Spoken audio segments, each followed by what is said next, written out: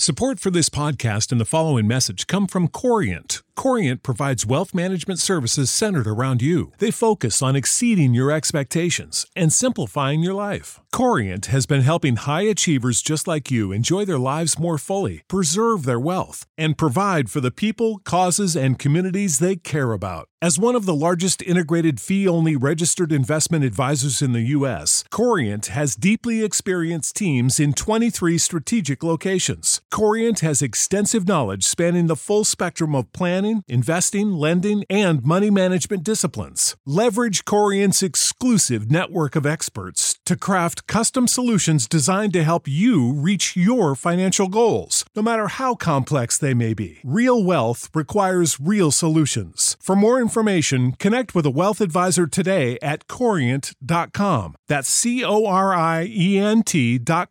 Corient.com. For the ones who work hard to ensure their crew can always go the extra mile, and the ones who get in early so everyone can go home on time, there's Grainger, offering professional-grade supplies backed by product experts so you can quickly and easily find what you need. Plus, you can count on access to a committed team ready to go the extra mile for you. Call, click Grainger.com, or just stop by. Grainger, for the ones who get it done.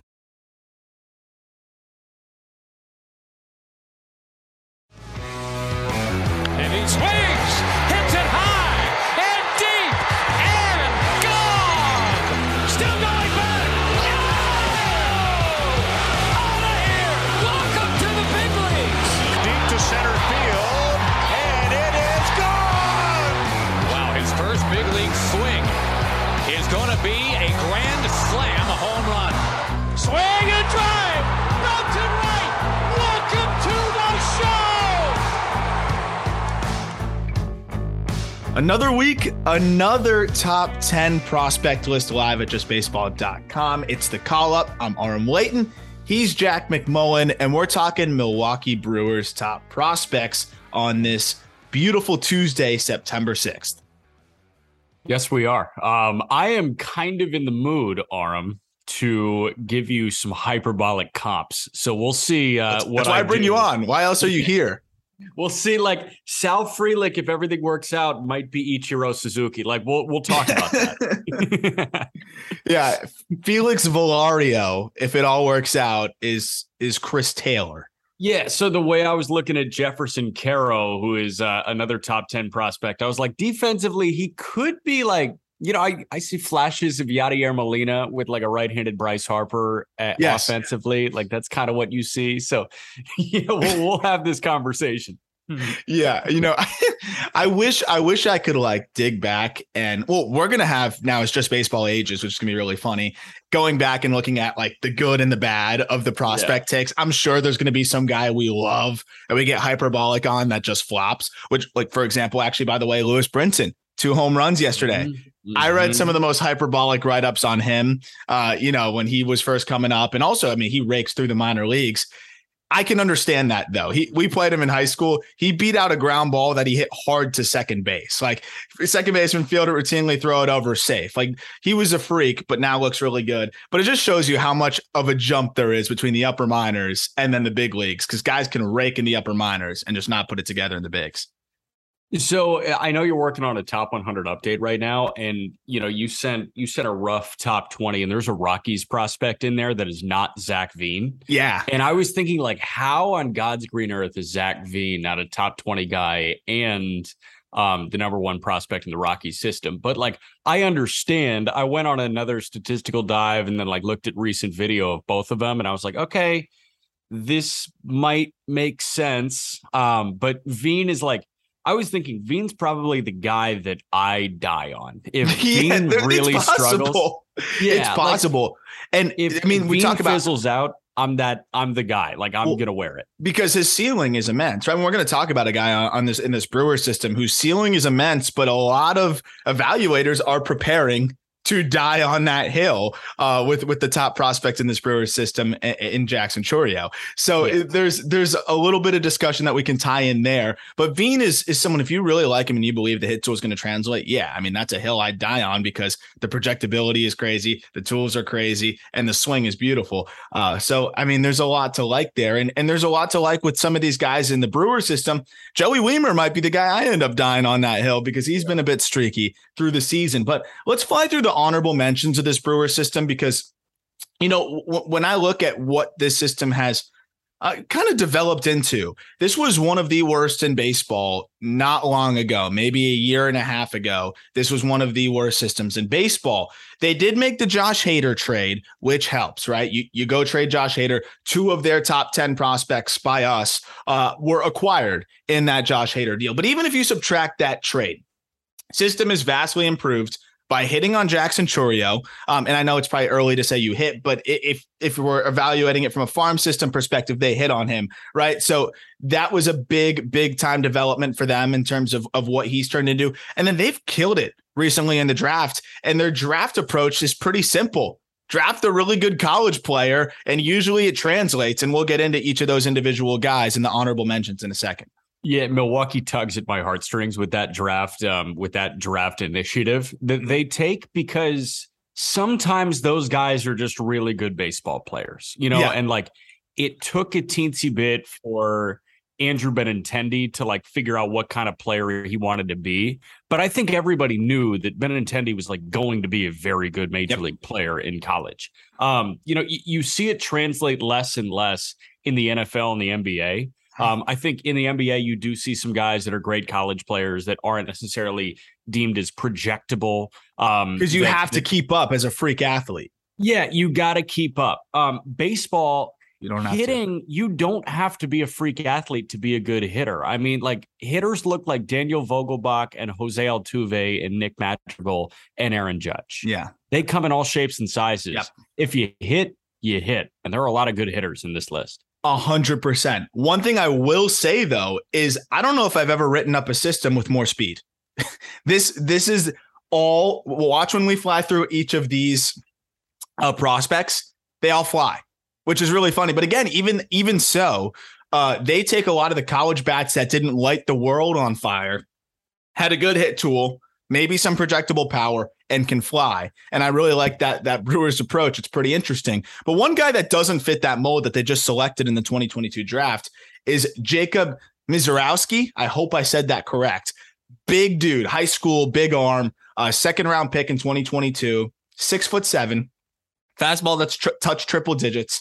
But you know, he's kind of lacked some command. I think a JUCO guy. I said high school JUCO guy, but 20 years old, walked, I think 40 it was in like 60 something innings. Like the command is not great, but a second round pick with big time upside. They need some pitchers in their system, obviously not the big league level. And this is a guy that could really develop nicely. The Brewers have done a pretty good job of developing arms. So Misiorowski's definitely interesting with the upside that he has as a power pitcher. Jacob Misiorowski has one start in low A. He got 1 out, walked 4. Yeah. I'm surprised they already assigned him to low A. I thought he'd be in the complex, kind of just working on the command, working on the mechanics. There's just a lot of moving parts, and he does not sync it all up too great yet. Yes, too great yet, but he's got time. That's the beauty of him. Exactly. And the Brewers, you know, I mean, look, they developed their arms pretty well. So it's an interesting prospect. He's an interesting prospect to follow just through that lens. Huge projectability. Right organization. Another guy that's a little bit different, maybe the opposite type of profile, is Carlos Rodriguez, who was signed for very little as an international free agent, but has looked very, very solid for the Brewers now in high A. 4 pitches that he's comfortable throwing for a strike. He mixes them all up, and he has great command. He's probably one of the more interesting pitching prospects in this system. 6th round pick out of Florida JUCO, and just has the pitchability going for him. 21.6% K minus BB rate, really solid arm. That's a guy that could climb pretty quickly and projects as a back end of the rotation starter. I like guys that climb as quickly as they do. Like you mentioned in this write-up that Carlos Rodriguez is 20 years old, already I wouldn't say excelling in high A, but he's coming into his own, and like he knows himself at 20 years old, and he's already a step away from the upper minors. So this is a guy that's going to be 21 years old and double next year, assuming, the progression is run of the mill for Carlos Rodriguez. Like, you need some of those guys. Yeah. You need some of those guys that, much like how guys just know how to hit, it sounds like Carlos Rodriguez just knows how to pitch. Absolutely. And he's already looking like a steal out of the 6th round. Ethan Small, tough guy to peg. I know you've got some thoughts on Small. We've seen him for cameos at the big league level. Command has been an issue, excuse me, for Ethan Small, but the fastball has riding life in the low 90s. The changeup works exceptionally well off of it. Those two pitches really help him, but a meh breaking ball and struggles with command of the changeup really leave him susceptible to blow up starts, because when you don't have the changeup, you're leaning on a low 90s fastball that does get zone whiff, but when guys are geared up for that, they'll adjust, even no matter how much induced vertical break it has. And if the changeup's not there, you're relying on a subpar breaking ball. It's going to be hard to get outs that way, and we've seen him kind of inconsistent for that reason. So Kyle Harrison is Trevor Rogers light, right? Yeah, maybe heavy soon. Yeah, Ethan Small is Trevor Rogers very, very light. Yeah. Yeah. I mean, he really is. He's a tall, lanky guy with a drastic overhead delivery, and it's fastball changeup. How do those two work off of each other? You mentioned high spin, good ride on the fastball. The perceived velocity is better on the fastball than I think you would expect, because this is a guy much like Chris Young, current GM of the Texas Rangers, when he was pitching, because I guess we're old enough to remember Chris Young, the major league pitcher, although I think a lot of people are old enough to remember Chris Young, the major league pitcher.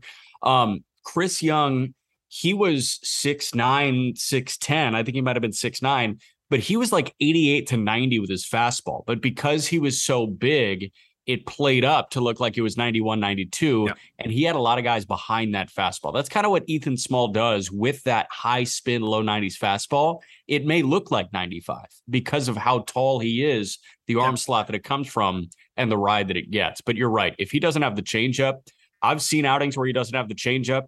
It's a bad outing for Ethan Small. Yeah, because these hitters, even if the fastball plays up, they'll get to it. They figure it out, man. Like, these are professional hitters. They know. I was listening to a conversation that Josh Donaldson had about swinging where the pitch isn't yet. And I'm not a big Josh Donaldson guy, but I respect what he brings. He's a pretty revolutionary hitter. He was one of the first guys that kind of led that crush it in the air kind of mentality. Yes, exactly. And he rode what? Was he an American League MVP, Donaldson? Yeah. With Toronto. He won MVP with Toronto. But Donaldson, a couple years ago, I think this was actually during the sticky stuff conversation. He said, pitch movement has gotten to the point where we have to swing where the pitch isn't yet. That's crazy. Because you expect a high spin fastball, you got to swing over the top of it because it's going to meet your barrel there. Like sliders, you got to swing where you think it's going to go. That's what professional hitters can do. So if Ethan Small turns into that one pitch pitcher, by the second or third inning, certainly second time through the order, they're going to start swinging where the fastball isn't yet, and they're going to start barreling it up. Exactly. Well, it's kind of funny. I guess Josh Donaldson's done a little bit too good of a job of swinging where the ball is in this year. Felix Villario, an interesting prospect. We actually saw a little bit of him. When we went to Biloxi, you probably weren't even paying attention to Felix Villario that much. No. I did look at him a little bit only because I was hearing his name a lot in the 2022 Bowman. And that was a name that people were interested in. Look, I'm not collecting his cards. That doesn't mean he's not going to be a big leaguer. He's a good athlete. Bat to ball skills are solid, really good approach, can play all over the diamond. There's utility upside there. And then Cam Devaney, very interesting prospect here because he's 25. I will acknowledge that. But a 15th round pick in 2019. Devaney last season hit 175 with 5 homers in 87 AA games, Jack. This year adds 10 to 15 pounds of muscle, makes some adjustments to his setup and approach. He's launched 20 homers in AA while upping his batting average by 100 points. I understand he's repeating the level, but anytime you 4x your home run total and raise your batting average by 100 points while playing all over the infield, you've got my attention. And this is another guy that could be a nice utility piece. You mentioned that we weren't really watching Valerio in Biloxi. Devaney was one of those guys that forced your hand to watch. because, we weren't going in watching him. We were going in to watch Frelick and Weimer. And some of the pitchers, Taj Bradley and Bradley, and Curtis Mead. Like we saw a lot of good guys out there. Exactly. So your eyes go to them, but when Devaney was up, it was like we watched this at bat because he was a big guy. Obviously, brought the thump. There's a non-zero chance he's a major leaguer. Yeah, I think he might be, and the versatility really helps him. And again, I always like seeing those developments. There's always guys like that have the natural ability and finally find a way to unlock it. So there's a chance he could be a legit dude. You missed one guy, Hendry Mendez, outfielder low A. Yes. Sorry. Hendry Mendez. Another guy that's just the reason why I put him as an honorable mention. He's way ahead of his years, which I always like to see because you got to hit and then you can add the power. That's how it is for guys that I think are safer prospects. Mendez has projection. He's 6'2", but at 18 years old is already putting the bat on the ball a ton and is already getting a chance to hit at low A. If you're 18 and you're getting a crack at low A, you're either a freak like Jackson Chourio, who's now at high A, or you've got really good bat to ball skills. Mendez has that with physical projection. I'm interested. 2021 international free agent. Cool. We'll start with number 10. And this is something I'll admit we're probably a bit lower, and it's not because I don't like him. It's just more of I liking the other guys and the overall just limited ceiling of Tyler Black, who's unfortunately out for season, which we'll get into in a second because positional situation kind of played into that. But Tyler Black, first round pick, compensation round last year out of Wright State. We know Wright State churns out hitters, and Tyler Black is just that. Plus hit tool projection here. He's pretty close to already being a plus hit tool guy. Plays second base. They started moving him to the outfield a little bit, plays a little third. I'll start with the bat. Really good bat to ball skills, really good approach, knows himself as a hitter, scrappy, walks a ton because he can spoil pitches and he doesn't chase. And he is a guy that is going to grind out at bats, kind of Jeff McNeil style. I think that's what you would somewhat dream on, but he's not the athlete or the defender that McNeil is, which is the problem. Power is not really there. There's not much. You're dreaming on average power, best probably more than likely below average, but he's a left-handed bat, can spray it all over, has all the intangibles, gamer. But I think the defensive home plays a big part in this too. They've played him at third a little bit. They've played him at second, which is his natural position. They put him in center, and that's actually how he got hurt. I don't know if you saw the video I sent, but he was laying out for a fly ball. I think he made the catch. It was actually a pretty impressive catch, but landed funny. And I mean, these guys aren't used to kind of diving, laying out that way. We saw Vaughn in the outfield, Andrew Vaughn with the White Sox, and he fractured his scapula laying out on July 10th, and it was out for, and so Tyler Black's out for season. He had good numbers in high A, but that experiment in the outfield and center, I don't know if they're going to continue it or not. I'd assume they will and kind of chalk it up to a fluke injury, but I'd imagine he's still playing if he wasn't playing in the outfield. It was probably a little foreign for him, and he's not used to diving that way. Dude, it's brutal. Like, and you don't want to say malpractice, but no, I mean, you got to try him out there. You got to try him out there. What are you going to teach him how to dive? Like, it's just an unfortunate situation. I'm not sure. Yeah, it's brutal.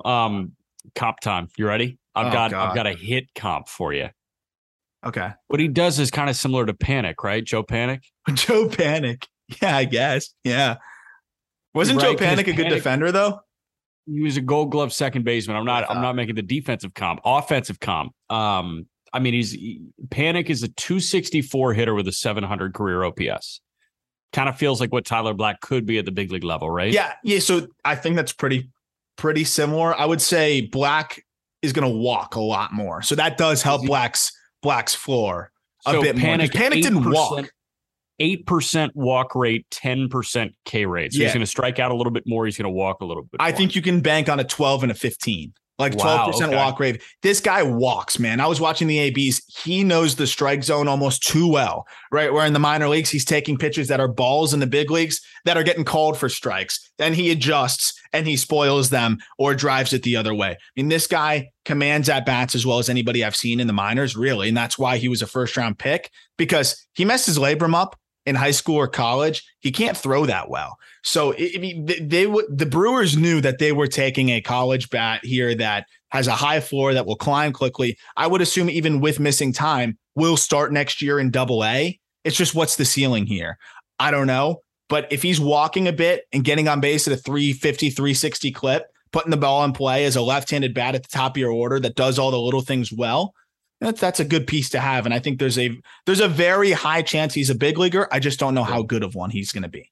I'm hung up that he's had a labrum issue and a scap issue in his career. Right already. labrum, left scap. That's craziness. Dude's going to be the 50-year-old that like can't race. Yeah. No, I know. Speedy recovery for Tyler Black. And he looked passable in center. That might help his profile a little bit if he can stick out there. A guy we both like, and a guy that just made his first outing or his first start in AAA. The recently acquired Robert Gasser. And those who've listened to this podcast for a while may have remembered our discussion on Gasser when we talked Padres system way back. I mean, this is somebody that we liked out of the draft, out of Houston, basically as much as anybody. I don't know if there's anybody higher. And we might have been the lowest on Black because I've seen him as high as 6 and 5 on other publications. We were definitely the highest on Gasser out of the gate. And I mean, he has been fantastic. The question was command a little bit, and the command has continued to get better. The fastball is above average. The slider is disgusting, and I'll get into those numbers in a second. He has a changeup that flashes above average and a curveball he steals strikes with, all complemented by a funky, deceptive delivery. I'm a huge Robert Gasser fan, and that was a great get for them in the Josh Hader trade. Yeah, bad first impression in Nashville. 3 2/3 walked 6. Yeah, but that's a 21-year-old or 23-year-old. Sorry, that's a 23-year-old and a very young 23 getting his first taste of AAA ball. Like that's nerve wracking. That doesn't excuse 6 walks, but I mean, you can give him the benefit of the doubt, and you can ask for a bounce back outing this week. With Gasser, like he is electric. And I had the opportunity to call one of his starts in high A right before the trade. And I was watching the fastball and I was watching the slider play off the fastball. Both are lively as hell. Oh yeah. And if you're a lefty, forget about it. If you have no chance. Beat lefties. Yes. So that's the thing that's interesting about Gasser is his floor is basically multi-inning lefty reliever. Like if it all goes bad, he's Drew Pomerantz. Like, you know what I'm saying? Like, and the reliever, Drew Pomerantz, like the one that made $10 million because he was so nasty as a left-on-left reliever. Left-on-left, opponents have a 573 OPS against Gasser. But the reason why I have confidence in Gasser sticking in the rotation is the command really has improved as the year's gone on. You've seen a lot of guys make their AAA debut, Jack. There's a lot that goes into it. The zone's a little bit tighter. The hitters are more selective. The stadium's a little bit bigger. There's generally more. There's a lot that goes into it. I'm willing to give Robert Gasser a mulligan on his first AAA start, like you said. And I'm sure you've seen plenty of guys get their first look and just be a little bit spooked by the situation. Another guy I know that we're both high on is Mike Burrows in the Pirate system. And Burrows, he had a double mulligan. Like he went 4 strong, or he went 3 his first time. And then in the 4th, he sputtered a little bit, I want to say, or he was pulled early, one of which he was pulled early. And then start number 2, he went 4 really strong. And in the 5th, he got blown up like it was T-ball for everybody. So, yeah, like these guys deserve a mulligan when they are this young, making their first career start in AAA. So, yeah, I've got no worries about 6 walks in his AAA debut. Pretty surprising how fast he's been I was going to say fast-tracked basically to AAA. But I think it's a testament to the stuff and what they've seen from him. And we've been talking about this via text with a couple of guys, honestly. And Gasser could be an example of that. The guy that we're really talking about is Andrew Painter. Yeah. Like, don't waste bullets. Yeah. With hitters, you have to get acclimated to the level. Yeah. And reps are everything. With pitchers, you can make the argument that reps are not everything. No, if you have your stuff, if you show that you have the ability to compete at each level, I need 3 starts max for you to prove that. Like, I don't think, 1 start, like let's get him up. But I think, if Andrew Painter looks great over 6 starts in double, have him make a cameo in triple at the end of the year. And there's differences too, right? Like I watch a Jack Leiter start who's shown really good flashes as of late, but there's starts where Jack Leiter strikes out 8. And I'm like, that's not going to translate just yet, right? Like sliders that back up on him, but he still gets a whiff because he's just better than most of the other guys. Or fastballs, he leaves middle, but he gets a whiff because he's just better than most of the other guys. You got someone like Andrew Painter, like he's hitting his spots. He's mixing it up. Gasser was doing that too. Those are the guys you fast track a little bit and feel good about it and don't waste the bullets. And it's kind of interesting seeing them do that. And I think he'll get acclimated over the next couple starts. Another guy early you think he can get up? Real quick, sorry. Next year. Like how early next year? Like May? Yeah, I do think so. I think if he puts together a hot start, and it depends how he finishes this year, but if he finishes respectably and goes into next year and turns out 5 starts where he really looks good, I think he can be brought up. And I think he's already getting ready to kind of jump over Ethan Small. And you know, Ashby's kind of more solidified in that bullpen swingman role. Gasser could end up being that lefty starter for them. Yeah, I mean they have Lauer too, but we're looking at Burns, Woodruff, Freddie, Lauer, and then the 5 is open if Ashby's the swingman. And Gasser could be a second swingman. I mean, they've got a nice level of depth there. That's pretty exciting. Yeah. Guy that should climb pretty quickly is Eric Brown Jr. And there's another one. I talked to our guy, Pete Flaherty, who saw him up close in the Cape Cod League. He played for the Katuitt Kettleers, put up great numbers there. Eric Brown, really good college stats, really good numbers on the Cape, and probably one of the most unorthodox swings that you'll ever see. I'm going to use my crutch here for those watching on YouTube. Perfect. I will replicate with a bat. He starts with his hands legitimately over his head this way and brings them all the way back over the backside of his head as he has a massive leg kick. And you know what? It freaking works. Yeah, you got it. You got it. It works for him. It's one of the most disruptive swings or like setups I've seen, but he times it up well. He repeats it all well, and he's a great athlete. What it really helps him do, I think, is get his hands kind of just swatted back as he really lifts his leg up, and he stays in his backside really well. So that's what really helps him get into his backside. It works. He's toned it down a little bit. The moving parts are a bit crazy, but he's a first-round pick, 27th overall, because he doesn't whiff, which is also crazy given all the moving parts. Great field to hit, good athlete, above average power potential, but I think he's closer to average power to dream on. Good chance to stick it short, but I was talking to Pete Flaherty about it, and Pete was like he would be an elite defensive second baseman as well if that's where they want to move him. And all the intangibles, the makeup is really off the charts. Everyone really loves what he brings to the field and to the dugout. Brown's another high floor college bat and a really well-rounded game. 18 games in low A for Eric Brown, his first action away from the complex. 7 extra base hits, including 3 pumps, 10 bags in 18 games. So that's what Pete was saying. Super heady player.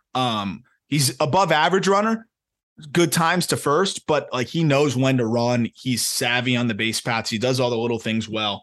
I like him as a middle infield prospect with a little bit of juice, a great field to hit, and all the intangibles that make you like him. Again, a guy with a little, obviously more of a ceiling than Tyler Black. Not as much of a ceiling as some of the other guys we're about to talk about, but still a solid floor as a solid college bat.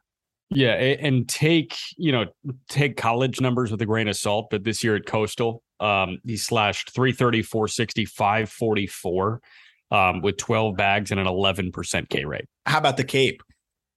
The Cape last year, 33 games, /282, 375, 436. That's fantastic. Struck out 20 times in 138 plate appearances. That's what really solidified him, I think, as a first rounder. And the Brewers, of course, were the team to snag him up. Yeah. Next guy's a guy we talked about a little bit a couple episodes ago. Garrett Mitchell, surprisingly called up. It's been a little bit of a struggle for him, bat to ball wise at the big league level, as it is for many prospects who make the leap. Mitchell played 20 games in AAA before getting promoted. We've talked about his specific situation. He made some tweaks, has looked a lot better at the plate, is making more consistent contact. But what's interesting with Mitchell is he's faster than I think a lot of people thought he would be. He's a plus runner. His defense in center looks really solid because he's got a big arm as well. I think that's why the Brewers were confident in promoting him. You look at an Esteury Ruiz, who we're going to get to. He's not as good in the outfield yet. He's a converted infielder that's still continuing to get acclimated out there. He's going to be a fine defensive outfielder, but Garrett Mitchell's already a big league center fielder. So I think that's why they wanted to call him up. Also a left-handed stick. He's got plus raw power, which is the frustrating part with Mitchell, who again was a 20th overall pick out of UCLA in 2020.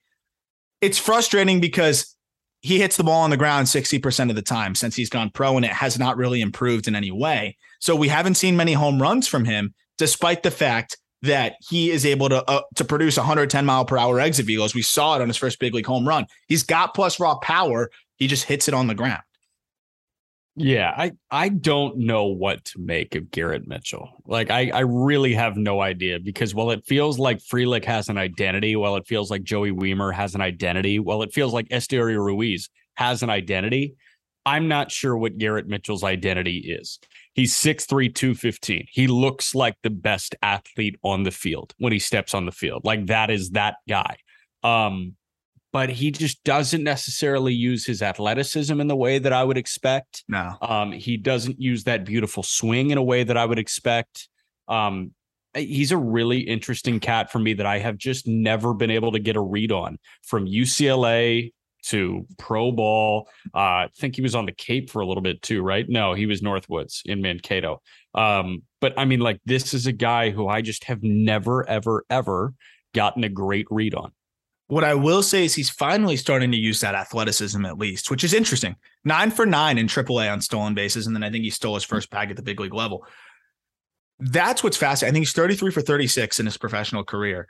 He is somebody that can really burn. But the thing is there's like 2020 potential to dream on, but it just seems like a further, more distant dream the more we continue to see him beat the ball into the ground. So does he want to be more of the Sal Frelick type, where he sprays the ball all over and plays good center field and runs? Or does he want to be someone that tries to lift the ball and produce more power?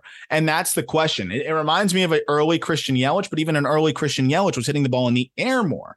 And Yelich was tapping into his athleticism way more than Garrett Mitchell is. Yes, correct. And he was also still hitting the ball in the air. This is way too many ground balls for Mitchell. I'm not going to swear him off. Of course, he's found a way to get himself to the big leagues, but what's his ceiling here? Is it average outfielder, or is it above average impact outfielder, which is in there? It's in the tank. It's there. But at 24 years old now, it's like, when are we going to see him start to make the adjustments to hit the ball in the air? And right now, the lower half is really hampering him from being able to do so. Yeah. Somebody that I really kind of fell in love with as a prospect as we did this Brewers dive is Jefferson Caro. Jefferson Caro, catching prospect, 19 years old in high A, $200,000 signee in 2019. I'm a big fan of Caro's game, and I texted you about him to do a little dive because I was like, we're going to give him a little bit of time here. Number 6 prospect in this system is saying a lot, given that he's ahead of a guy that just played his way up to the big leagues by raking in AAA in Garrett Mitchell. But I give Caro the nod because he earns such high marks for his defense. And I was watching, just kind of clicking through all the pitches, watching him catch through a few outings. And he's an athletic catcher. I mean, he moves really well. He blocks really well. He receives really well. And he's got a plus arm behind the dish. He projects as a plus defender. He has all of the ingredients. And then reading up on some stories that were written by him and some things that were said by the Brewers development staff, they love the way he commands the game. They love the way he works with the pitchers. That's why he's already in high A as a 19-year-old catcher. So that to me, all the ingredients of a plus defensive catcher. How's the offense look? My guy's probably giving up a little bit here. No. There's above average offense to dream on here. He's very aggressive, but it's because he's a young kid that puts the bat on the ball. And we always talk about that. Young hitters who put the bat on the ball love to swing more because they think they can get to everything. Yes. But there's above average power potential here. There's at least an average hit tool potential here and a plus defensive catcher. That's a budding top 100 prospect for a 19-year-old who's holding his own in high A. Yeah. The thing that I noticed, he was pulling the ball 48% of the time in low A. That has normalized to a rate that I think will be him in high A. I think he's right around 38%. Like, he's spraying it to all fields. Yep. Watching his swing, do you see a little bit of that Harper load where he drifts back and then pushes forward? Yeah. Well, yeah, he's an athletic guy. That's what's really interesting. He can really get into his backside, and that's what I love. So, yeah, I saw that and I was like, okay, pre-swing, like, this load feels very Harper-esque. Not in the way where it's like he's going to pull balls 115 miles an hour. It's he can line balls the other way and have 20 doubles a year going to right as a right-handed bat. That's where I think that Carroll can be really good. I think that he can be very effective going to right center and down the right field line. It's funny. There's actually a swing I think I'm going to tweet out right after this that he took on September 4th. So that was Sunday, where I mean, the load, it's a leg kick, but he times it up so well because he's so athletic and really gets into that backside, like you said. And this pitch was like a sinker running away from him, and he just drives right through it into the right center gap. And it's just so pretty to watch. And I'm like, it was a 3-1 pitch that he drives that way. And it's like, oh, that's maturity right there. Yes. He's not looking to go pull side and hit a home run. He's saying 3-1. I might get a cookie here, outer half. He does. It's running away from him a little bit, but it's still a great pitch to hit belt high, and he drives it into the right center gap. That's what he can do. Obviously, you know, guys that like Bryce Harper that use that load and can go yard the other way because they stay in their backside so well. He's a freak. But Caro stays in his backside with that load and uses the whole field well. But when it's middle in, he's got above average power there, so he can still react in there. I want to see him walk a bit more. 36% chase rate. He's a young hitter, but the fact that he has a 36% chase rate and he's hitting 280 between the two levels this year, 283 between the two levels this year. He's already added 8 home runs. There's a lot to like here. And oh, by the way, he swiped 10 bags in low A. And I don't know if that's always going to translate, but again, it's a testament to when I point towards that, that's just a testament to him not being a lug as a catcher. Like he's an athletic catcher. Did I see Fangraphs had a 20 future run grade on him? Yeah, get out of here. I don't think that's fair. I don't think that's fair at all. I'll never forget Joey Weimer talking about that. Joey Weimer was on the podcast. And he's like, they said I'm going to get slower. Who says I'm going to get slower? Like, why am I going to get slower? Because it was like 55 present run, like 45 future. He's like, I'm not getting slower. I'm going to run this speed for a long time. It was one of my favorite things anyone's ever said on this podcast, which speaking of, that's what we got next, which I actually didn't even plan that transition. Joey Weimer checks in at 5. And Weimer is going to be right on the edge of our top 100. And if he gets pushed out, it's less to do with him not performing the way that we were hoping, even though, you know, it's been a little bit of an up and down year for him this year. And more so just guys that have just replenish the top 100 list. You have a whole set of draftees. You have international free agents that have emerged. But I really want to put Weimer in the top 100 still because I really am impressed with the way he's been able to navigate through what was one of the worst slumps I've seen in the minors this year in Double-A. And they said, you know what? We're going to promote you to triple amidst your brutal slump. And he goes to triple, Jack, and really settles in, cuts the K rate down by 10%. Power has started to come back, and he looks really comfortable. The speed is there. He is swiping bags left and right. And he is said on our podcast multiple times that that's a big part of his game. The power is plus raw, plus game power. Look, you're gonna deal with swing and miss. You are going to. But he has an 80 arm in the outfield. He's a really intriguing prospect. And I'm very happy to see him settle back in triple. It's funny, like worst slump you've borderline ever seen from a guy in Double-A, and he's still putting together a year where he's at 28 doubles, 20 homers, and swiped 30 bags. Weimer has a high floor. I don't care what people say. Like, I think he's got a high floor because of how big and how fast he is and how viciously he swings. Is he going to strike out a lot? Probably. But can he overcome that? Absolutely. Yeah, I mean, you mentioned like he gets the bump to triple. So 4 guys got the bump to triple at the same time. Weimer, Mitchell, Frelick all came up from double. And right after the Hader trade, Ruiz got assigned to triple. So you have those 4 guys that were like lining the outfield and also DHing every day for Nashville. And Weimer was the runt of the litter production-wise, right? Because of how bad that slump was. 28 games, he's slugging .505. He figured shit out, man. Like he's an .841 OPS guy in triple when he came up in the dumps in terms of like, what have you done for me lately? So his ability to rebound from that speaks to what he told us where he goes home, plays Minecraft and watches Family Guy. Like he can leave baseball in Biloxi or in Nashville. He does not think baseball when he goes back to the apartment. And that is the best thing you can do, especially when you are a high strikeout rate guy like he could be. Yeah, and that's I was thinking about that when I saw him in his slump. I was like, I wonder if he's sticking to that. I hope he's like, kind of staying clear in his head and sticking with the just kind of the procedure here. And he did that. He got up to AAA, cut the chase rate down a little bit. And that was really all he needed, right? His slugging on contact is going to be off the charts. The speed that he brings to the table adds a really interesting dynamic. And I know everyone likes to comp, a big power guy who strikes out and walks a lot and hits home runs to Joey Gallo. But here's the thing: is he has the large athleticism that everyone covets of that kind of guy, and everyone comps people to Joey Gallo. But most of them don't have the athleticism. One, I think he's a better hitter than Joey Gallo. Two, yes. I think he's a better athlete than Joey Gallo. And three, he can play center, which is interesting. 80 great arm, but he does have that similarity where it's like he's going to give you all the other things in the game that if he strikes out 30% of the time, you're still getting an extremely valuable player here. And I believe too much in his ability to adjust and weather the storm. He's going to be a streaky hitter, but in Milwaukee, he's going to break his bat and hit homers. And I think there's 40 home run potential here, like with Joey Wiemer, if it all goes right. And he could be a 30-30 guy if it all goes right. With AmFam as the home ballpark, he could be a 30-30 guy. Yeah. And I love seeing him run wild. And really, he's running wild and running efficiently. 30 for 33 this year. He was 25 for 26 in double. And we saw the one where he got thrown out. He was safe. Do you remember that? We literally had him on the interview the next day, and he's like, "I'm not talking about that." Like, he's probably one of my favorite guys. We know that, but like, hilarious dude. He was safe, so he was 26 for 26. Somebody who steals a shitload of bags is Esteury Ruiz, and he checks in just a blip ahead of Joey Wiemer at number 4. Which, dude, I think you can interchange these two guys, but ultimately, I went with the floor here. Ruiz's floor is just too solid.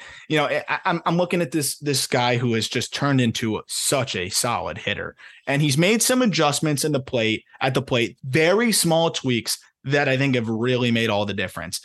Buxton starts super pre-coiled because he's such a twitchy athlete that he doesn't even want to have all the load that he has to time up. He starts coiled and just unloads. Ruiz used to have his hands in a loose spot. Now he starts really coiled up and just goes. And it's enough for him. He doesn't have the raw power that some other guys have, but that coil and go is enough because of his twitch and strength that he can generate average power. And it's allowed him to tap into way more consistent contact and stay behind the baseball. So now, after looking like a below average hitter, he's an average hitter, maybe above average hitter. Before he had, below average power, he actually is average power at the very least and tapping into it much more. So it looks like it's above average. He's an elite runner. 75 out of 75 is what we gave him. Not quite 80 because 80 is kind of reserved for the 1 or 2, maybe 3 fastest guys in all of minor league baseball. And the defense is a little bit behind here, but I think it's getting there. Remember, he moved from the infield, now in the outfield. I think he will project as an average center fielder or an above average left fielder. The guy swiped 70 bags this year. So he's going to be one of the most dynamic base stealers in the game. And I know stolen bases are not as important, but if you're the best in the game at something, that definitely matters. No, I mean, Whit Merrifield still has a job. Like, Whit Merrifield is playing every day, even though he can't hit right now because he's the best base stealer in the game. And he may not, John Birdie, sorry. But while Birdie has made that jump this year, over the last 5 years, Whit Merrifield has been the most heady base stealer in baseball. And that's why he is so valuable. So Esteury Ruiz, I'm not saying that his floor is Whit Merrifield, but he's going to have a job because he gets on base enough to make that happen. Billy Hamilton's out of a job because while he could make it happen, he doesn't get on base. And he's still around. He's not out of a job. He's playing center field, or he was playing center field for the Twins 2 days ago. Yeah. So while I say he doesn't have a job, he's getting DFA'd a billion times a year, but he's still alive. How in the world is that? He's still kicking. Which is a testament to the value of base running. So yes. Yeah. Exactly. I never thought Ruiz was going to slug the way he has this year. No clue that this was going to pop out, because you mentioned he wasn't pre-coiled before this. He was so loose. I was like, that swing has no power. There was no explosiveness, right? It was hands are loose and almost seemed like he was throwing his hands at it. Yeah. You need that tension, right? That separation where you feel the almost built up energy and then it's explosion forward. He didn't have that. No, I saw zero impact coming from his swing before this year. And on top of that, with the hands, he struggled to time things up. So he actually was a worse hitter too. So he's added power and added just bat to ball and making better swing decisions. He's walking double-digit % of the time for the first time in his career, which I actually think can sustain in the 8 to 10% range, which for an elite base stealer is great. And the strikeout rate is the lowest it's ever been. He's never been below 20%. He's well below 20% this year.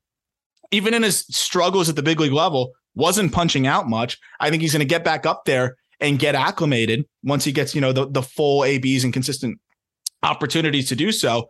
I think there's 10 to 15 home runs, maybe a little bit more in AmFam. Yeah. Obviously, as many stolen bases as he possibly can steal.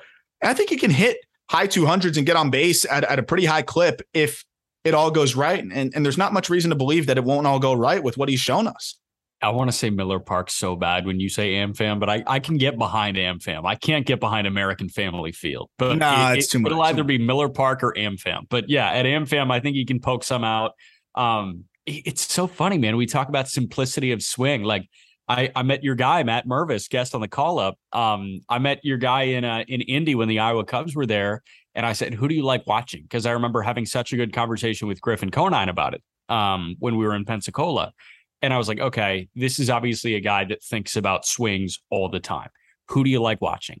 Said Yordan Alvarez because he's so simple. He is a simple, powerful left-handed bat. There's some Yordan Alvarez and Mervis, honestly, with how simple it is. I think so too, because it's point A to point B, man. And like you mentioned, the Buxton and Esterio Ruiz's swing, it's point A to point B. They cut out the middle shit. If you have the athleticism to cut something out of the swing, by God, do it. Because it simplifies life. I mean, like you mentioned, the walk rate has gone up. He's probably thinking less about this shit and more about swinging or not swinging at the pitch.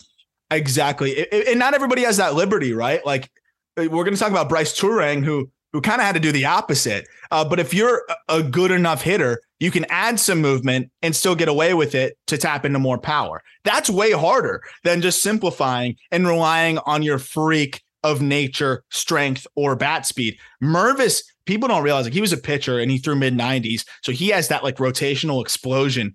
And you can now see it in the box. Mervis doesn't move and he crushes baseballs. And he doesn't move, dude. Yordan doesn't move. Judge doesn't move. Doesn't move at all. I was just talking to Mervis's teammate at Duke, one of my really good friends, Mike Rothenberg, who was struggling in A-ball. And he's a 6'3" switch hitting catcher who hit for power at Duke. And he was just struggling to time everything up. He's a big dude. And he was talking to me because he's been on a hot streak. He just hit a couple straight games with homers. And I was like, well, what has been different for you? He's like, dude, I just simplified things. I widened out. I got my hands in a spot where I want them to be, and I'm still hitting the ball just as hard. And he's been hitting home runs over the last couple of weeks. So it is funny how some of these big guys, we talked about it with Burleson on the pod. Some guys have really just been able to figure that out, and the world kind of becomes their oyster. I really hate how much I love Bryce Turang now, who checks in at 3. And I was a Bryce Turang doubter. I'm a bozo because I did the Turang dive. And also, I mean, I've been monitoring this year, and I'm like, okay, this guy's, solidifying himself as a potential big league piece. He's an above average big league shortstop, I think, man.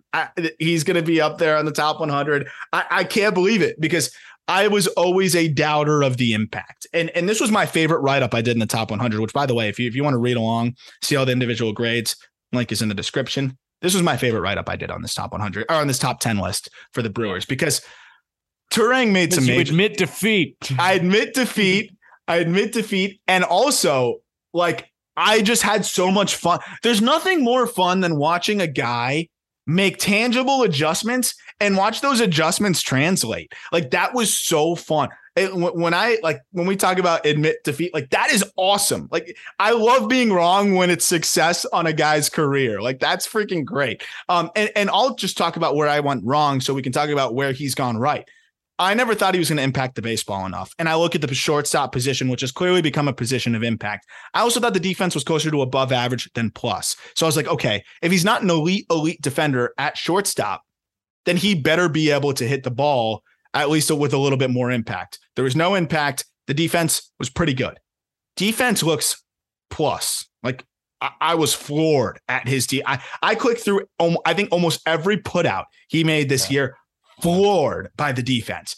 And then the bat, he added impact this year. I'll get into the swing adjustments, but I want to kind of let you go a little bit because I think you've seen a little bit of Turang so far this year, right? I watched him nonstop for a week, and I've kept very close tabs after that because I was so pleasantly surprised by Bryce Turang. Yeah, and I'm sure like you gave pause to a couple of the defensive putouts that he made against Indianapolis. This was like right before July 4th. That series ended on July 3rd. There were a couple, and there was one. It was a ground ball up the gut. Turang ranging hard to his forehand, spins, throws, pretty much falling into center field, and gets one of our faster guys. I'm blanking on who it was. Was that the clip I tweeted out? Possibly. I'll take a look and go back. But what Turang does defensively, I'm like, okay, you are big enough to survive on the arm, and you're so fluid. He's range full. I was not expecting him because I thought he was more 55 than 60 runner, and he might be more of 65 runner. 29 for 31 in stolen bases in AAA. That's another thing that wasn't part of his game as much before. He stole some bags, but not with that efficiency and not with that aggressiveness at the highest level. So now you have stolen bases improving, power massively improving, bat to ball with the same, defense clear as day, really good. Like that's a big league shortstop. So in 2019, as a 19-year-old between low A and high A, he was 30 for 35 in the stolen base department. Okay. You take that with a grain of salt. Yeah. You do, because there's a big difference between that and 29 for 31 in triple. Yes. Massive difference. And Turang, like, I don't know if he's a 30 stolen base guy at the big league level, but he's a 20 stolen base guy. Another thing to point out, no matter how short or how long the stop, this year at triple across 116 games is the first time in Turang's career that he's slugging over 400. Yep. And I want to get into that. So this was my favorite write-up because I had the multi-windows open, 2021 swing, 2022 swing. Talk about separation and something there. He started very upright. Hands were right by his ear on his shoulder. And it was kind of just this quiet, like this just boring load, throw his hands at it. And he could spray the ball all over. His contact rates are great. But he just did not have much of that separation, much of a negative movement to create any tension, to really keep his weight back. So it was hands by his ear, drift forward and roll over. Or there was not much stored energy or really tension at all. Now he starts a little bit more open and the hands are kind of higher, almost like a la Christian Yelich, where his hands are up high. And I think now his only thought there is get him a little bit back and slotted instead of they're next to my ear and I'm just moving forward. Like there wasn't much of a negative move there. Now he's up here and he gets that tension and starting a bit more in his legs as well. He's widened his stance out. So he's more in his lower half. His hands are more in a spot where he's creating a little bit more negative movement and tension. And you just see way more power here. But here's the best part is it hasn't come at the expense of his contact. Another guy that's a great athlete with a bit more of a pronounced leg kick, a little bit more, going on there. He's able to still repeat it all and do it all efficiently. Contact rates have not taken a hit. Power, he's already doubled what his home run output of any other year. So you're seeing more power, same contact rates, pretty much everything across the board is improved, and elite defense and great base stealing ability. I think there's 10 to 15 home runs here now that we're seeing what he's been able to develop into. He's added multiple. I think, this was probably the craziest stat I saw from the tweak. And I looked at the swings first and then dove into the data. And I was like, if the data backs up what I think it's going to back up, I'm all in. And it did exactly that. The tweaks accounted for, and I had this in the write-up, he saw his 90th percentile exit velo jump by 1.5 miles per hour. That's a shitload. Yeah. Also, he had more 105 plus mile per hour batted balls this season, which isn't over, than his previous 2 seasons combined. Yeah. I'll repeat that again because I think that really solidifies the uptick in power. More 105 plus mile per hour batted balls so far this year than 2019 and 2021 combined. You don't need to see anything else. That's physical adjustment, tangible adjustment, and the data backs it up. I don't need anything else when I see that. Last thing for me on Turang, like swing. Yes. Talk about swing all day long. he finished getting big. Did he add some physical? I couldn't really. It's so hard to tell from video how much stronger a guy got. That's the in-person thing usually. He's stronger, man. He looks stronger. Yes. That backs that up too. And that probably allows him to feel a little bit more comfortable with his hands further from his body. Because the further you are from your body, the harder it is to kind of feel strong there. And that's why he used to kind of be right up, crowded. Yeah. And it's not immobile weight either. Like what I was talking about. No, he still moves. Yeah. Seeing him like up close and personal and seeing O'Neal Cruz up close and personal.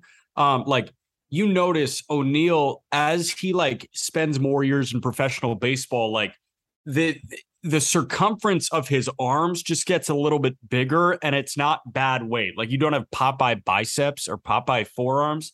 Like they just look sturdier. They look more durable. That's Bryce Terang. He's just got a nice layer of muscle over everything. Like he actually looks like a grown professional athlete. So here's the interesting thing. Where does he play? They were putting him in center a little bit. They're putting him at third a little bit. They're putting him at second a little bit. I agree. He's a shortstop. Willy Adames, what do you do? Third. Adames is like not as good of a defender as people make it out to be. No, I'm with you. Luis Urias should be your everyday second baseman after Wong. Wait, I actually like that infield so much better. Yeah. Sal Frelick in the outfield as well. Like you've got, and we'll get to him in a second, Terang at short, Adames at third, Urias at second base, who can, you can also mix in Keston Hiura at first, second if you need, kind of move him around. Hiura's been playing a good first base. Yeah, and I think you can play second in a pinch, although he's kind of slowed down a little bit and looks more like a first baseman. But that's a fun infield. That's a fun infield. And then you also have the outfield, which we know how fun that's going to be. And I think a guy that could really break camp with them is Sal Frelick next year. Yeah. Frelick has been just incredible in the upper levels, especially in AAA since getting the bump. And another guy that, if you're a Brewers fan and this is your first, chance really hearing from us here, because I know a lot of people discover, the podcast through the top 10s that we do searching for their team. We interviewed Frelick and Weimer a little while back. You can dig back probably a couple dozen episodes. And Frelick, I want to forget the player side of things. Got to be one of the coolest, most humble, just salt of the earth dudes I've ever come across in professional baseball and just sports in general. What a guy. Like you have to root for this guy. There's something about having a guy walk up to you when they were a first round pick and a top 5 prospect in their organization saying, "What's up? I'm Sal."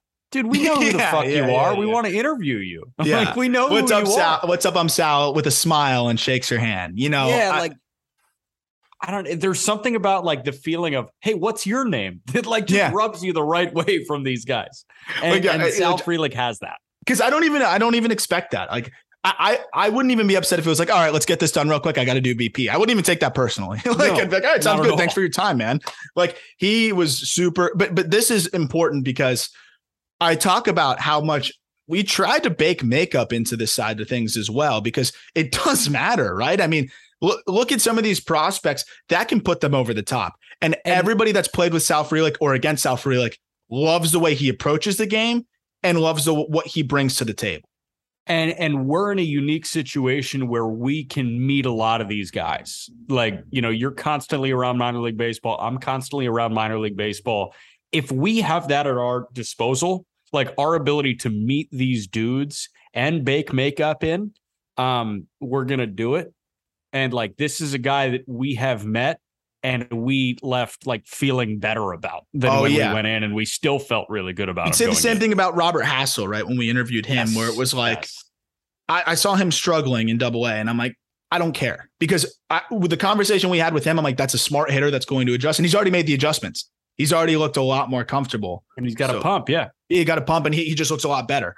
So like Frelick, though, getting into who he is as a player and why this all kind of bakes into it as well is he's a table setter, man. He's throwback 101 type of player here. But what I like is there's a little bit more juice in this profile. I'll get to the comp in a second, but 22 years old and has just really hit the ground running in the upper levels after a bit of a slower start, really just went nuclear at the tail end of his AA stint, and then kind of just parlayed that into AAA, where he's been even more ridiculous. He's almost doubled up the walks to strikeouts. 109 at-bats, 128 plate appearances in AAA, 9 strikeouts against 15 walks.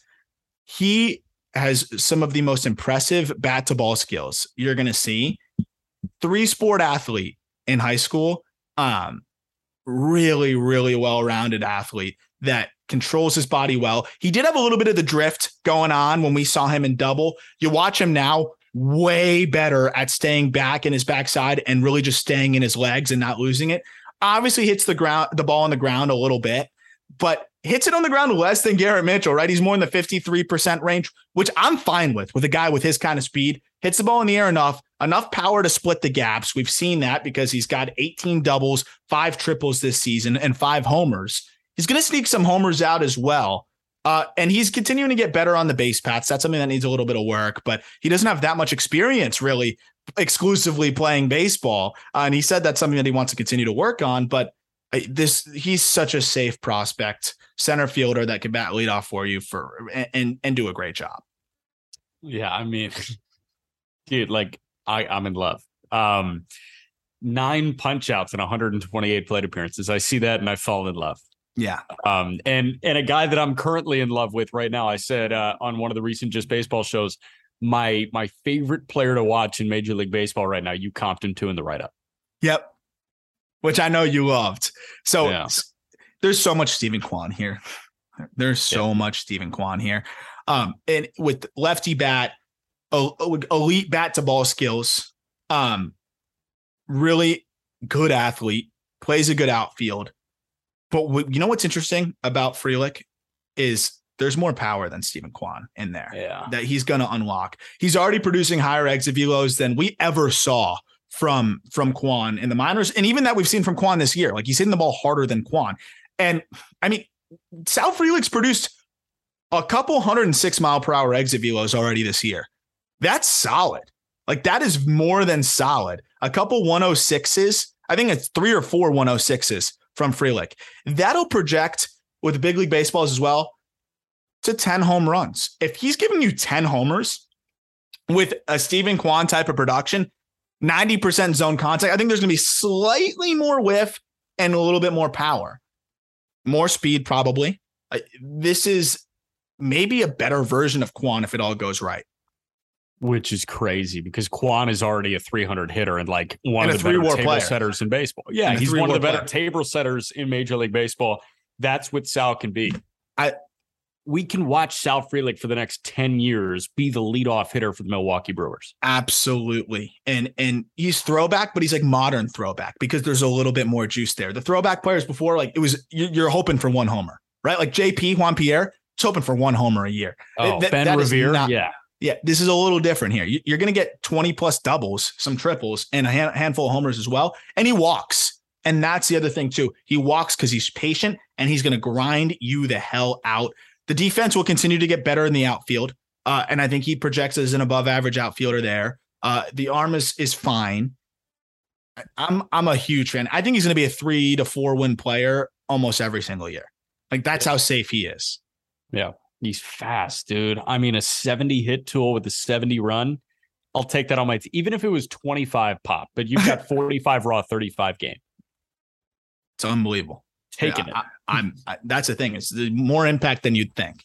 And he's strong. Like he's a strong guy. We saw it. A hockey player and football. Yeah. Jackson Chourio checks in at number 1. What Jackson Chourio has done this year has been incredible. International free agent that really, I mean, we haven't seen many international free agents hit the ground running like this. Can you remember the last time we've seen an international free agent just go stateside and just rake right from the get-go? I'm sure people will come up with an example, but a recent history, I can't really think of one. Even the Diego Cartayas of the world, like hit some struggles out of the gate. Like, yeah, Cartaya was going to be the one that I was going to say, but Cartaya was hurt. He was hurt. Like he wasn't playing consistently. And he had like, the 2020 in between to kind of work on things. It wasn't just like throw you out there and see how it goes. He had 2019 in rookie ball and then 2020, at the complex, whatever, instructs.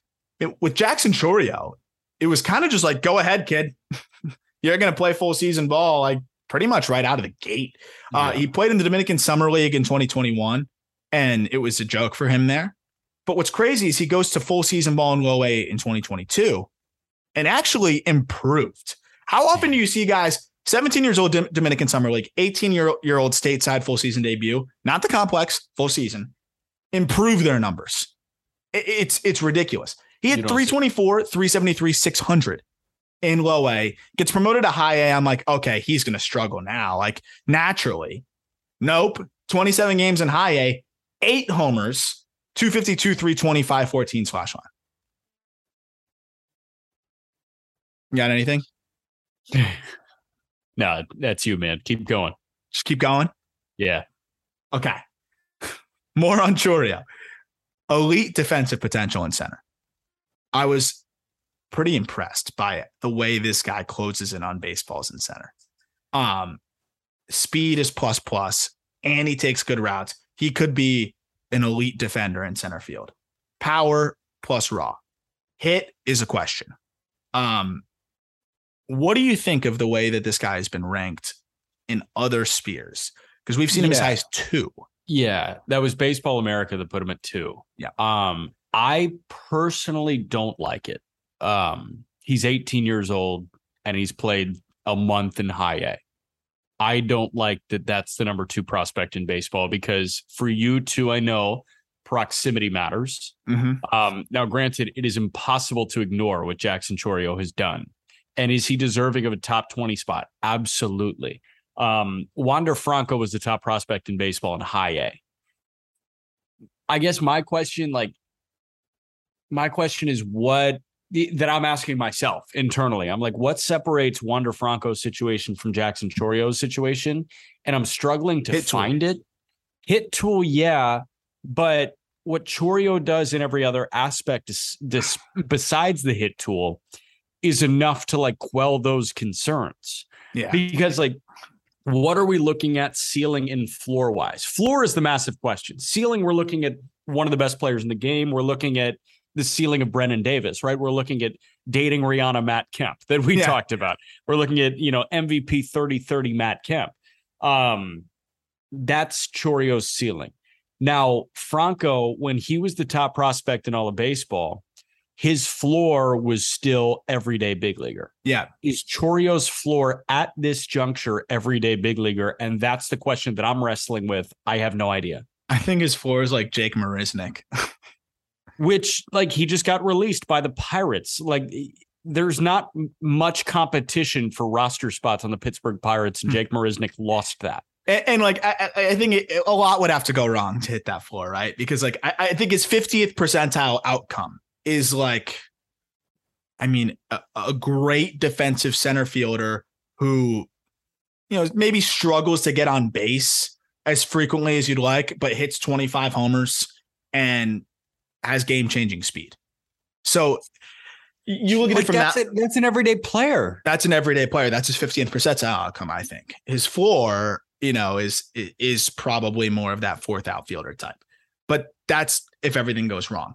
He's a super aggressive hitter, as are a lot of young guys. Chases a lot. That's hurt him in the walk department. It's hurt him in the strikeout department at times, but he has cut the K rate down so far in high A. 20 homers in less than 100 games is pretty impressive for an 18-year-old. And he's a young 18-year-old, right? Like he was 17 at the start of this season. And I think that's a big part of this too. I think because of his youth and because of what he's already shown, there's a lot of reason to believe that his ceiling is more likely than his floor, if that makes sense. Yeah. And I think that's why we're seeing him ranked so high. For us, he's going to be more in the top 15 range. Then it's going to be closer to 15 than he is to 1. I'll say that in our top 100 update. And that's because proximity matters. And there's still some whiff here. And there's still some rawness to his offensive game. But don't get me wrong. Like if he goes to double and keeps hitting, next year, he could be the number 1 prospect in baseball. But I just want to see a bit more. I think it's a little early, but his ceiling legitimately is top prospect in baseball and one of the best outfielders in the game. And there's a legitimate chance he can be there as he tweaks his approach and as he continues to build on what is insane defensive ability and really exciting speed and above average raw power. Congratulations to the both of us. Brewers fans now hate us because we said that Jackson Chourio is a top 15 prospect in baseball, not top 5. You think so? You think that's hate territory? Yes. I think baseball so. No, or Fangraphs had him at like 47. Yeah, no, we are split in the middle.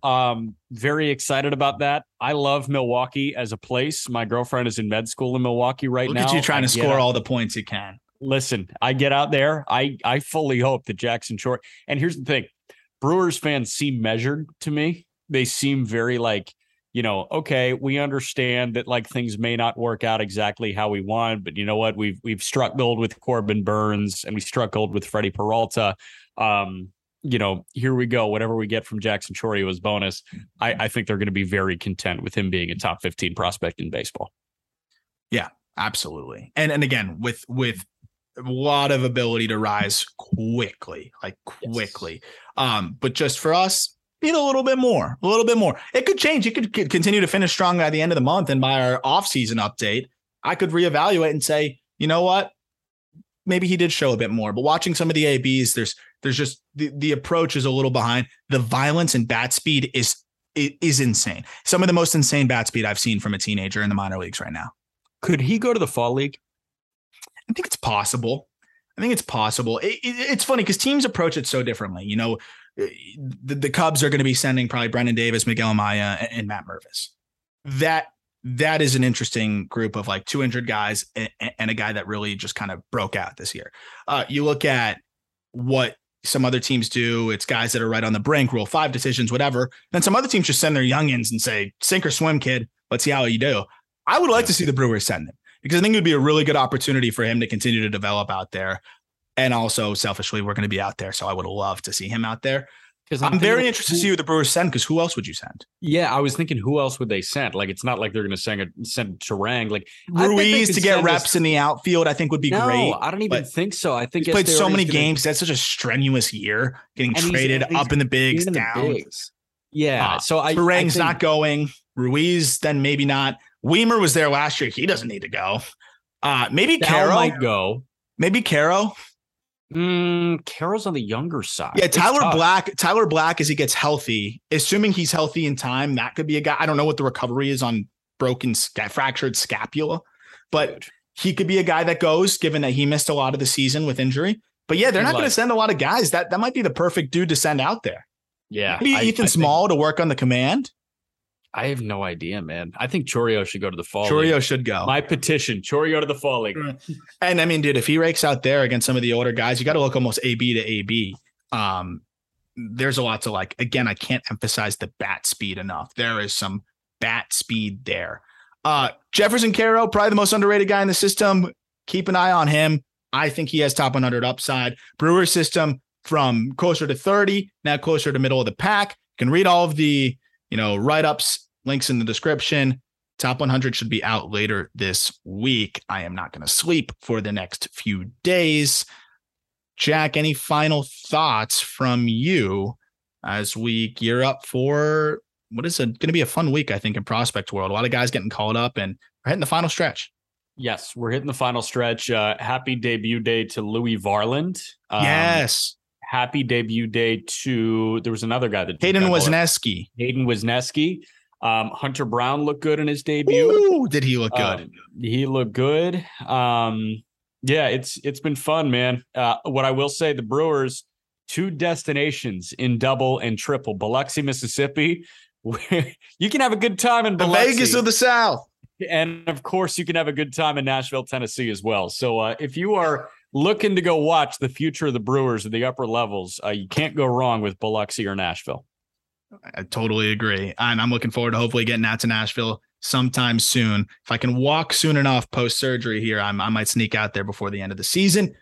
We'll talk to you on either Wednesday or Thursday with updates around the minor leagues and just a lot going on that we're going to catch you up with. And then, of course, Top 100 to look forward to, which will be a lot of fun as well. Talk to you then.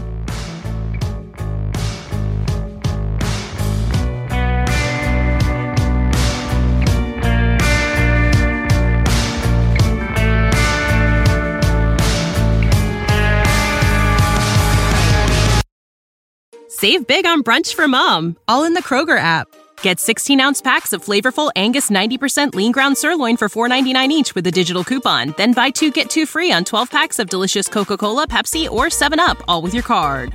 Shop these deals at your local Kroger, less than 5 miles away. Or tap the screen now to download the Kroger app to save big today. Kroger, fresh for everyone. Prices and product availability subject to change. Restrictions apply. See site for details.